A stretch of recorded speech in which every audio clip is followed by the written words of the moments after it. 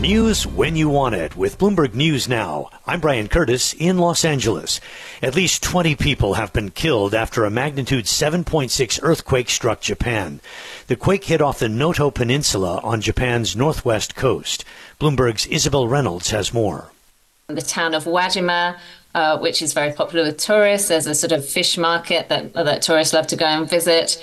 It seems completely decimated by an enormous fire that broke out. So I think more than 100 buildings, according to NHK, have been involved in this blaze, which is still ongoing. A lot of old wooden buildings, which are very prone to damage. That's Bloomberg's Isabel Reynolds. Japan's Nuclear Regulation Authority said in an emailed statement there have been no abnormalities found at nuclear power plants in the region. The Biden administration has won another round in its efforts to try and slow China from building its own semiconductor industry. Bloomberg's Ed Baxter has the story. ASML Holding has canceled shipments of some of its machines to China at the Biden request. This week's before the export bans on the high-end chip making came into effect. The Dutch manufacturer had licenses to ship 3 top-of-the-line deep ultraviolet lithography machines, but before the deadline, it decided to cancel the orders. The U.S. and allies have been trying to block access to the technology. Ed Baxter, Bloomberg Radio. South Korean opposition party leader Lee Jae-myung has been stabbed with a knife while talking to reporters in Busan. Yonhap News says the assailant has been arrested. Lee was seen collapsing to the ground as people rushed to aid him. One man was seen pressing a handkerchief to Lee's neck.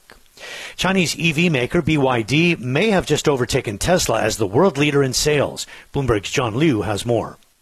When BYD passes Tesla, it'll do 2 things. I think that's going to put this company into the consciousness of people around the world in a way that it has that company has not had ever before. The number 2 thing it does is it really underscores how dominant a position China, not only as a market, but as a country with lots of companies producing electric vehicles, how dominant a position China has in that industry now. Meantime, Tesla's numbers are due tomorrow. The company is also looking at record numbers. More on that from Bloomberg's Denise Pellegrini. The Austin-based EV maker is estimated to have handed over almost 483,200 vehicles in the fourth quarter, according to analysts surveyed by Bloomberg. And that would mean Tesla probably exceeded its goal to deliver a record 1.8 million cars last year. This would be thanks in large part due to die-hard Elon Musk fans and tech-savvy early adopters. The record, though, is just a fraction of what Toyota or General Motors normally sell, meaning for its next phase of growth, Tesla has to win over everyday buyers who primarily select vehicles based on more mundane qualities, things like price or ease of use. Denise Pellegrini, Bloomberg Radio. President Xi Jinping has pledged to strengthen China's economic recovery after a tough year. Bloomberg's Jenny Marsh has more. This is Xi Jinping's New Year's Eve speech, and he normally uses it to sort of trumpet the achievements his nation's made during the year. And I think this speech really stood out for how candid he was being about these problems. It's the first time he's acknowledged that the struggles that 2023 have brought. But as you say, it also sort of underplayed in some ways the problems that are still lying ahead in 2024 for the economy.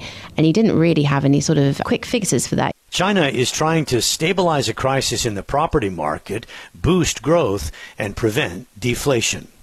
And that's news when you want it with Bloomberg News Now. I'm Brian Curtis. This is Bloomberg.